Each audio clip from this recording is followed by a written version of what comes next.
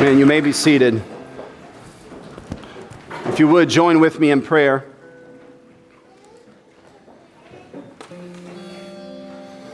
Father, we come before you with our meager offerings this morning, and we thank you that you receive them and consecrate them by our union with Christ, by the blessed blood of Jesus Christ. And we pray, Father, as well, that you would consecrate us this morning. Make us fit for service in your kingdom. Make us worthy of your many graces. I pray, Father, that as we go through the text of Scripture, you would help each individual here and the families represented to think in their minds of how you would have them apply these particular truths. That no one here would leave unchanged and unchallenged and uncomforted by your word. We pray that you would do this by your Spirit and your word. In Jesus Christ's name, and all who agree, would you say amen? Amen. Well, it sure is nice to be able to sing God's words, Psalm 37, which we'll be looking at in our sermon this morning. But I just wanted to say before we start, it is such a privilege for us to be able to sing God's words. He gave us a songbook, and it is wonderful that we actually get to sing his songs. But it did strike me, and maybe it strikes you as well, how different Jesus's or God's songs are from modern evangelical songs. When we sang Psalm 37, wasn't it a little striking at how many evildoers are punished? You just don't hear that on K-Love too often, do you? It just goes to show you how far we've fallen in the American church and what we need to recover. And I really think we are blessed to be able to sing the Psalms. And I really think over the generations, it will shape our worldviews and make them much more biblical. Amen? All right, well, just a little review before we read our text this morning. We are continuing with a series entitled The Pursuit of Happiness. How to be happy on the inside. How to have a life of abundant joy and to experience in your own life the blessings of your union with Jesus Christ. And we saw in our first sermon in the series that it is those who are poor in spirit, who are driven to Christ, who is the source of happiness. And then walking with Christ for the rest of your life, you come to see your sins more and more, and you repent of them, mourning over your sins. And what does Jesus do in response? He comforts you, and that surely is happiness. Amen? Well, today we're going to see the heart of happiness. What is a heart of a person that is happy? What is that heart characterized by? And the answer is meekness. A person with a meek heart, meek before the Lord and meek to the Lord, is a person who can enjoy in their life true delight and exaltation and happiness and joy. Do you want to be happy? Do you want Christ Church to be happy? How can we who believe in the gospel of Jesus Christ be dull and dour?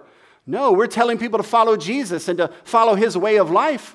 We should be happy. Why would they want to follow if we're not even happy, right? But are you as an individual a happy person? I mean, really ask yourself this question this morning. Am I happy, or am I characterized generally by murmuring and complaining and bitterness and grumpiness and irritability and touchiness?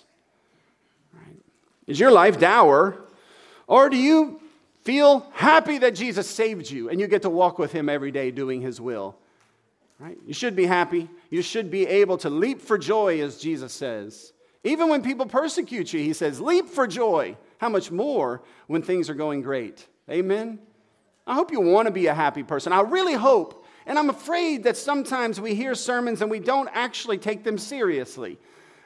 I really am preaching this series, and by the power of the Holy Spirit, want us to be happier. I don't want our church to be the same as it was before the sermon series. Amen? We want the Word of God to do its work. And I think he has, and I think he's going to continue to do that. So, but if you're not happy, if you are complaining, whiny, irritable, dour, sour, if you have, I won't say that. If you're like a lot of religious people and you're just crotchety and unpleasant to be around, it might be because you're not meek. And so we need to learn what it means to be meek. Amen? All right. To the extent that you cultivate and have been blessed by God with a heart of meekness, you can be happy even in the worst of situations. So what does it mean to be meek? Well, we got to read the verse. Sorry, we got to read the verse here. Starting at verse 1 in Matthew chapter 5.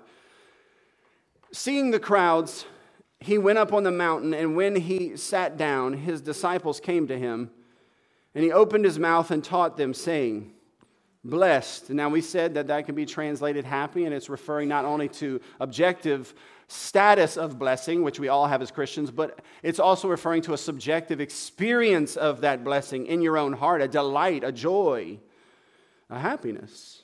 Happy are the poor in spirit, for theirs is the kingdom of heaven. Blessed are those who mourn, for they shall be comforted. And here's our verse for today. Blessed are the meek, for they shall inherit the earth. Let's continue reading just for the context. Blessed are those who hunger and thirst for righteousness, for they shall be satisfied. Blessed are the merciful, for they shall receive mercy. Blessed are the pure in heart, for they shall see God. Blessed are the peacemakers, for they shall be called sons of God. Blessed are those who are persecuted for righteousness' sake, for theirs is the kingdom of heaven.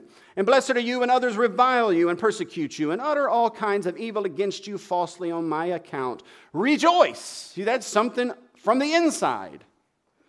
And be glad. We know what it looks like to be glad. We should be a merry, happy, glad people. For your reward is great in heaven. For so they persecuted the prophets who were before you. Amen? All right, so what does it mean to be meek? The meek are happy. But what does it mean to be meek? Well, there's no equivalent English word for meekness. That makes it difficult. That makes my job difficult when there is not an English word that really captures the essence of the particular Greek word. If you looked up the synonyms of meekness, you would see gentleness, timidity, shyness. I was watching the television yesterday and they used the word meek.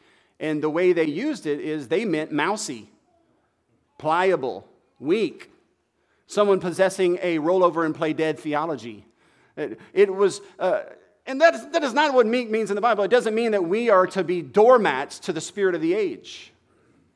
No, Christians are not to be compliant with the spirit of the age. We should be, when it comes to the kingdom of Satan, we should be black sheep. We should be ostracized. We should be outed, marginalized. We should not fit in. We should not go with the flow or go with the grain of the spirit of this age. We should be, rigid when it comes to the spirit of the age. What does it mean to be meek? Does it mean pliable and shy and timid and mousy and right? A wallflower? Not at all. And the reason we know that is because Moses is referred to as the meekest man on earth. Moses. This is the very same man who stared down the tyrant God King Pharaoh and demanded that his people be set free. This is the same man who waged battle with the magicians and sorcerers of Pharaoh's court. His serpents swallowed up their little dragon serpents. This is the same man who met God up on the top of the mountain and walked down with the 2 tablets. You've seen the movie. That's not what we think of as mousy or meek. He's no pushover. He's very strong and fierce and powerful.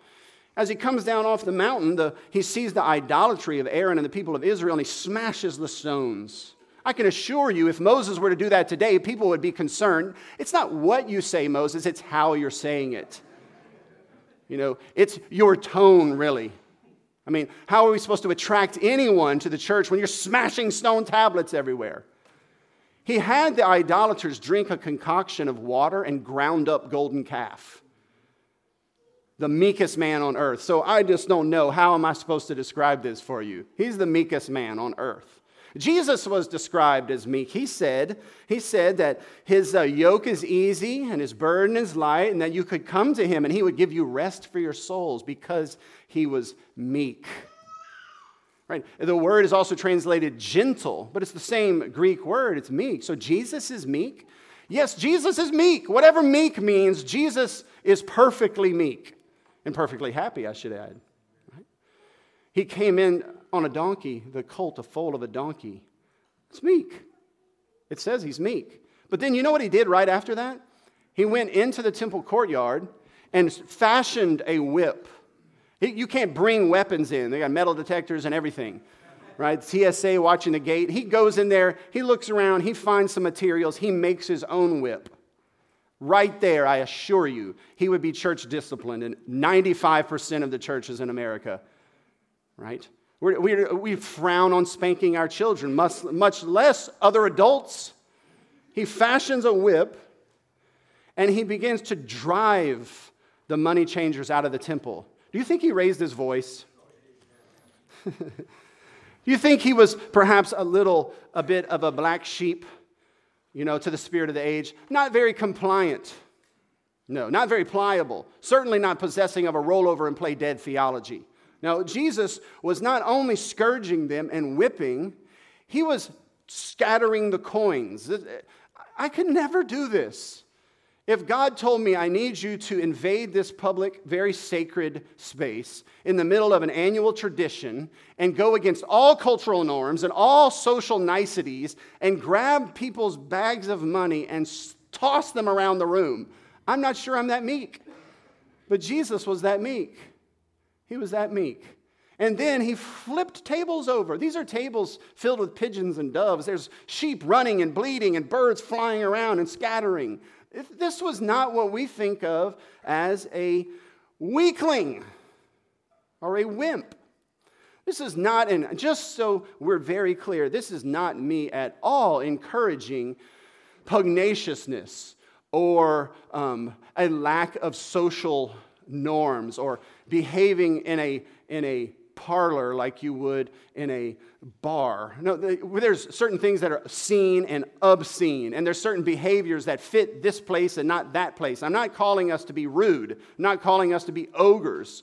I'm not calling us to be children when it comes to tact and social norms. But what I am is calling us to be meek. Jesus was meek. Jesus condemned people to hell right in front of their faces in large open gatherings, the religious establishment. He spoke face to face with the most powerful man in his entire region and said, you would not have any authority over me if it had not been given to you by God. He spoke to the head of the entire religious establishment of his day, and he said, you will see me coming in the clouds with glory, which was, if you don't understand how to translate that, is a threat. It is an intimidating statement and warning of impending doom. This is not a mousy man. This is not a timid or shy person. But he was very meek. He was perfectly meek. He was perfectly meek. So what does it mean to be meek? You can't get a dictionary. Certainly can't go to the Urban Dictionary or see how it's used in society today. That's not going to help us. We need, if we're going to define any biblical word, to go to other Bible passages, right? That's the most important hermeneutical rule.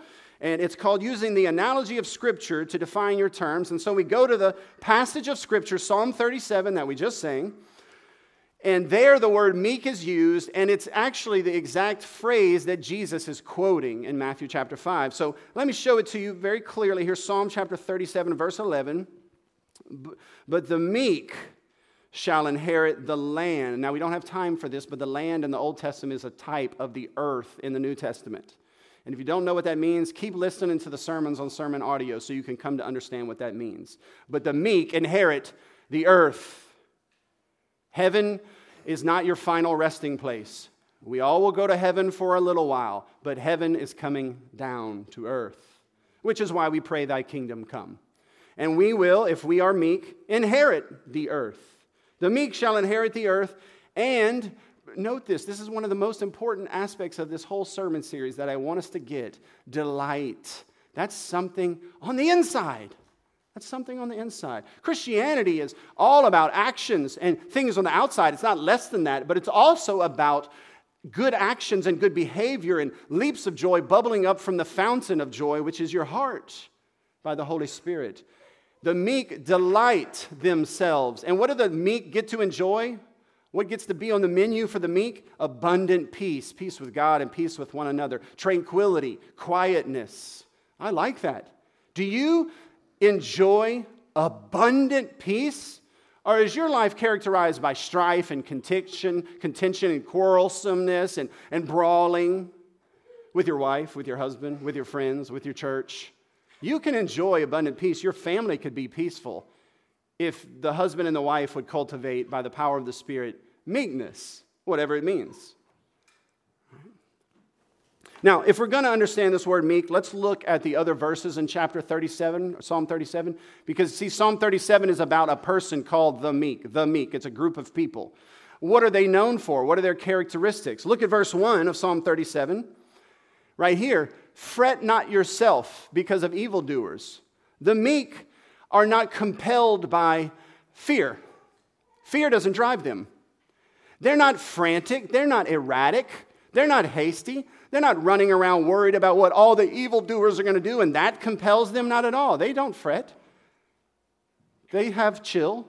They're not living in worry. They're not up all night long about what the government is doing for them, or the president is doing this, and this person's saying this about me. They don't fret. They don't fret. The meek don't fret. So that helps us to understand what it means to be meek. Look at verse 2. The meek also, they trust in the Lord. They don't trust in their own senses. They don't trust in tradition. They don't trust in their own personal experiences. They trust in the Lord and His revealed will.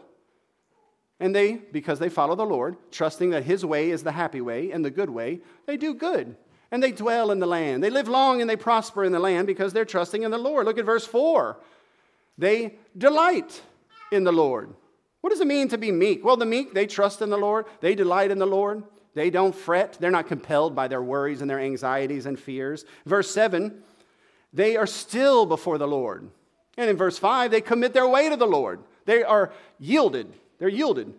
They are submissive to the Lord. And they're still before the Lord. And when it's not the proper timing, they wait patiently for the Lord. They don't shake their fist at the Lord. They're not running around frantic and hectic, compelled by all their anxieties and fears. Right? They're still. They're calm. They're patient. They're ready for action. They trust in the Lord. They do good. Right? Look at Matthew chapter 11, verse 28. Hopefully you're beginning to understand what it means to be meek a little bit more. Jesus says this. He says, "Come to me, all who labor and are heavy laden, and I will give you rest." Wouldn't you like that?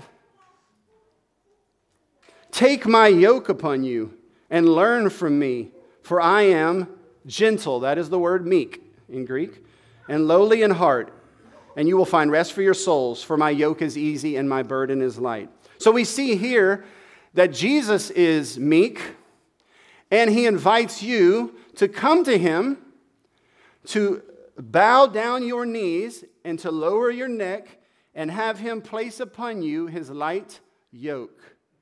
And in so doing, you will, over a period of time, learn what it means to be meek like Him. So we could say this very clearly, that the meek are yoked.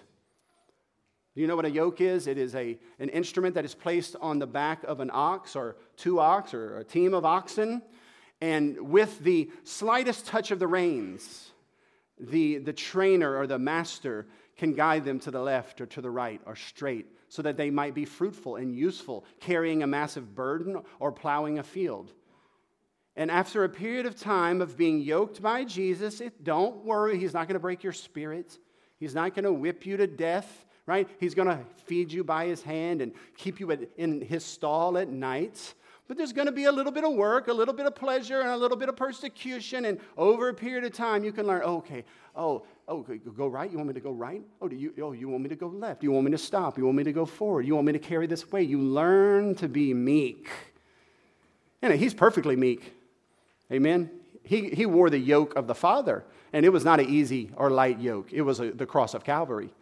But He can teach you a little bit of that in this life over a period of time so that you can learn, okay, He's got me. We're doing this. I'm being used. I'm being helpful. I'm producing fruit. Wow, that was difficult, but I know this is where He took me. This is where He took me. You're learning meekness and you're enjoying happiness. Do you understand what it means yet? Right? To be meek is to be yoked by Jesus and to daily walk under that light yoke, getting an intuition of what he would have you to do in every situation. Becoming attentive to his will and putting aside your will. You know, oxen can be stubborn. They have a will. But a meek ox submits and is attentive to and is ready to carry out the will of his master. And that's a happy ox. You want to be a happy ox? I sure do. Or you want to be a miserable buffalo? I don't know, whatever the opposite of a happy ox is. I want to be happy. Do you want to be kept in the stalls at night, protected from predators? Do you want to have your mane brushed and your hair brushed, get out all the cockaburls? Do you want to have your hooves trimmed? Do you want to be happy? You want to have rest? Do you want to have peace? Then submit to Jesus' laws, learn of them, delight in them, and let him guide you by his Spirit here, there, wherever it might be. Job chapter 39, I think, really captures what we're getting at here, because you could get the sense, and this would be wrong because you'd be reading your English dictionary into the word.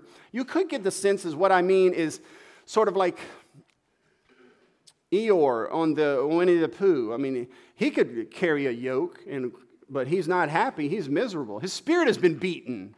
I don't mean one of those kind of animals. You've seen mistreated animals. You can put a bridle on them. You can put a saddle on them. They can pull a cart, but they're down. They're bony. They're scrawny. Their spirit has been broken so that they're not, maybe they're useful for doing a few things, but they're not useful for much. They're broken down. They're weak. They're miserable. They have a roll over and play dead theology. I'm not talking about that kind of an animal that cowers every time someone lifts a stick. No, that's not what it means to be trained by Jesus. No, to be trained and tamed by Jesus, you keep a ferocity. You keep your fierceness, and you keep your strength, and you keep your power, because you're going to need it out there in the big, bad world. Right? Look at Job chapter 39, verse 19. Great picture here. Do you, Job, give the horse his might? Do you clothe his neck with a mane? Majesty. Do you make him leap like the locust? Agility. His majestic snorting is terrifying. He paws in the valley and exults in his strength. Exults means to be satisfied in, to enjoy his strength. He goes out to meet the weapons. He laughs at fear and is not dismayed. This is no pushover. This is no weak little pony. This is a war horse. He laughs at fear and is not dismayed. He does not turn back from the sword. Upon him rattle the quiver, the flashing spear, and the javelin. With fierceness and rage he swallows the ground. He cannot stand still at the sound of the war trumpet. When the trumpet sounds, he says, "Aha!" He smells the battle from afar, the thunder of captains and the shouting. And he runs into battle. Arrows whizzing by his head. You think just any old horse can do that? A lot of horses are powerful, but they're not all trained. And it's only the powerful and trained that can charge into battle, laughing at fear, not startled by the trumpets. You want to be useful? You want to be fruitful? You want to make a difference in this world? You want to engage the enemy? You want to advance the kingdom? You want to see his kingdom expanded in Acadiana? We don't need mousy Christians. We need trained, tamed war horses with power and majesty and who are incredibly attuned to the will of the master in every single situation. That's what we need. That's what Jesus was, perfectly. And that's what Moses was, more than any other human. But Moses wasn't perfect. You know the story when he exhibited a lack of meekness. You remember, Jesus said, "Speak to the rock." God said, "Speak to the rock." And that rock, you know what that rock would have done if Moses would have spoke to that rock? It would have poured out that water. Because rocks are meek. That's right. All a rock needs is God to whisper to it, "Pour out water." And that water comes out. Because they're meek. They don't question. They don't ask. They don't hesitate. They don't balk. They're not compelled by fears and anxieties. And what about my reputation? And what about my portfolio? And what about the future of this establishment that I've worked on for so many years? No, they're meek. Pour out water. It pours out water. Because they've been trained over a long period of time. About 6,500 years, just saying. Right? To do what God says to do. To do what God says to do. But Moses, in that moment, he wasn't being compelled by God's will. but his own fears and anxieties and frustrations, and he hit the rock 3 times, and he was punished for it. You know the story. But we should be like a rock in that case, not like the meek Moses there. But, I've ridden a horse a few times in my life, at least a dozen times probably, certainly no cowboy, but I've ridden a horse a few times. But I can tell you, none of the horses were like the horse described in Job. No. None of them were ready for war. They weren't even ready for a trail ride, right? They don't listen. They never listen to what I say unless I just completely manhandle them and verbally intimidate them. And even then, they're not listening. But you know what the horses that I've ridden on, there's 2 things that they listen to. One is the other horse in line. They know to follow the other horse. So if that's where the horses are going, that's where that horse is going. They're ministers of the status quo. Hey, buddy, let's just keep things along this well-worn trail. Don't veer. He's not listening to me. He's just listening to the crowd, to peer pressure. Meek Christians are not pliable to peer pressure unless peer pressure is aligned with God, right? And the other thing that the horses always listen to is their bellies. Because if you're running away from the barn, it's very frustrating. They didn't want to run. They wanted to kick and buck and go under tree branches to take me out, clothesline me, or ram me up into a tree to shatter my leg. No, but if I pointed them back at the barn, they're like, okay, now I'm with you. Trust and obey. We're ready to follow Jesus right back to the barn, because where the barn was is where their treasure was, and that's all those oats. They were fine with Jesus. They're fine with my will as long as it aligned with their fat will. That's all they cared about. And so they would run back to the barn. Right? Now, which kind of a horse are you? Are you like the war horse of Job that laughs in the face of fear? That is not compelled by anxieties, and arrows can whiz past your face, and threats, and enemies, and scandal, and slanders, and your reputation's on the line, your money is on the line, your future is on the line, your health is on the line, but you have blinders on. All you see is the will of King Jesus. You're seeking first the kingdom of God and its righteousness. Well, if that's you, that's how to be happy. That is the heart of someone who is happy, even in the middle of war. And, if you're honest with ourselves, we're much more like that other horse, though, aren't we? Yeah, much like that other horse. But I hope by the Word of God here and the preaching of the Word of God and by your prayers and over time, as we submit to the meek Jesus under his heavy, light yoke, that he will teach us as a church how to be meek. Because we need to be meek, not only as individuals, but we need to be meek as a church to know where he would have us to go and what he would have us to do corporately. Amen?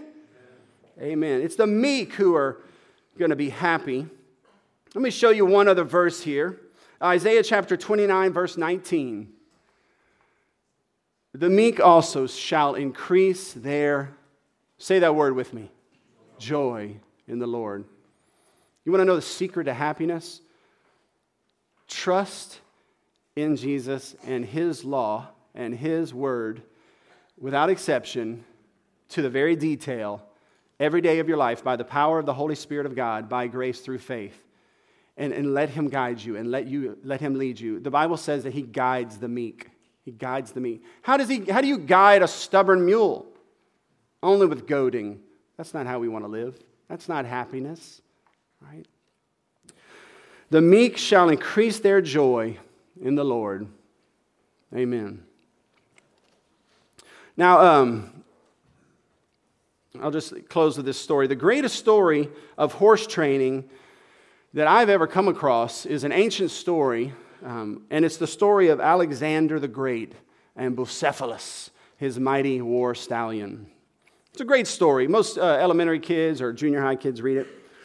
And Bucephalus was a mighty, massive, beautiful stallion, but he was deemed untrainable, untamable, about to be sent to the glue factory, or whatever the ancient equivalent of that was.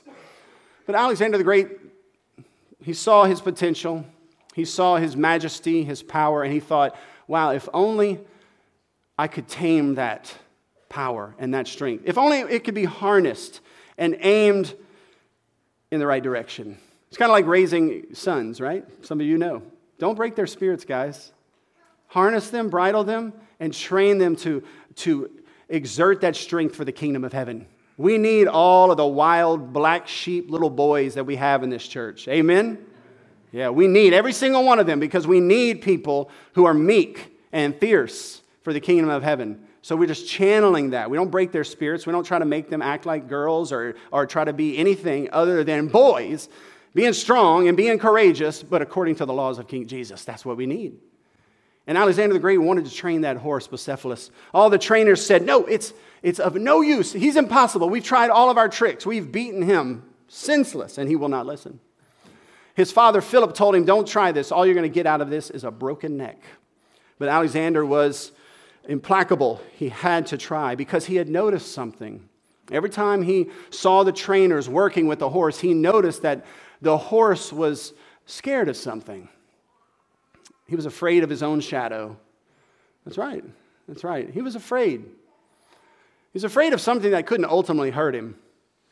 And that fear would compel him to not be compliant, not to be obedient. That fear would override him, and so he couldn't and wouldn't do the right thing. And so therefore he was useless and fruitless, about to be sent off to the glue factory. So Alexander the Great, what did he do? Did he have him just simply ride off, into the sun everywhere he went so he'd never see his shadow? No. God's not about escapism. God's about victory. And so Alexander the Great, he had that horse stare at his shadow. But while he stared at his worst fear, the thing that he thought would destroy him, the thing that he thought, I cannot go this way. I cannot go this way because of that shadow right there. That right there will ruin me, and so I cannot obey. He had him look at that shadow, and he spoke to him comfortingly and gently, petting him, grooming him, feeding him by hand, right? An easy yoke, a light burden, right? Comforting, not breaking his spirit, but convincing him over time by his word and by his gentleness and by his goodness that there was no need to fear the shadow. That what he needed, if he was going to be useful and fruitful and happy, was to trust the master. And so at one point in the training, while Bucephalus was staring at the shadow, Alexander leaped onto his back and began to ride. And that's when the horse went from immature to mature, right? From a baby to an adult, to being useful and fruitful. And he rode that horse, Bucephalus, in his global conquest. Alexander the Great was not the king of kings, obviously. His mother told him that he was. That's part of the problem. But he died. He died at the age of 33, probably from a mosquito. Right? Not the king of kings. But Jesus is the king of kings. And the earth has been given to him, the whole earth. All authority and power has been given to me in heaven and on earth. It is all his. He owns the title deed. He is the king over all of it. And he is currently, in human history, taking possession of that land. And you can be his Bucephalus. You can ride with him into battle. If you would, instead of listening to your fears, and listening to your intuition and your gut and your experience and your tradition, listen to him and do what he says. If you suffer with him, even the shadows of this life, you will share in his glory, he says.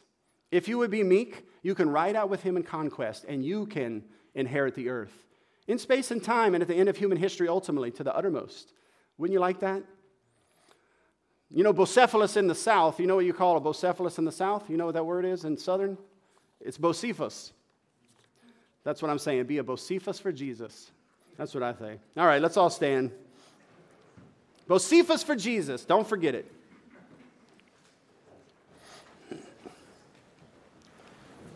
Let's pray. Father, we know that there are no virtues that can be conjured up from within, but we do ask for your gift of meekness by your Spirit. Grant to us meekness, perhaps for the first time, but certainly help us to cultivate it and grow in it in our life, that we might be useful. And Father, help us not on account of fear to be meek to the world or to public opinion or to opinion polls or peer pressure or the spirit of the age. Help us to be black sheep for the kingdom of heaven, meek to you, but not weak to the forces of darkness. Help us to do this as families, as individuals, and help us to do this as a church. that we might enjoy and live long and prosper in this land with you. In Jesus Christ's name, amen.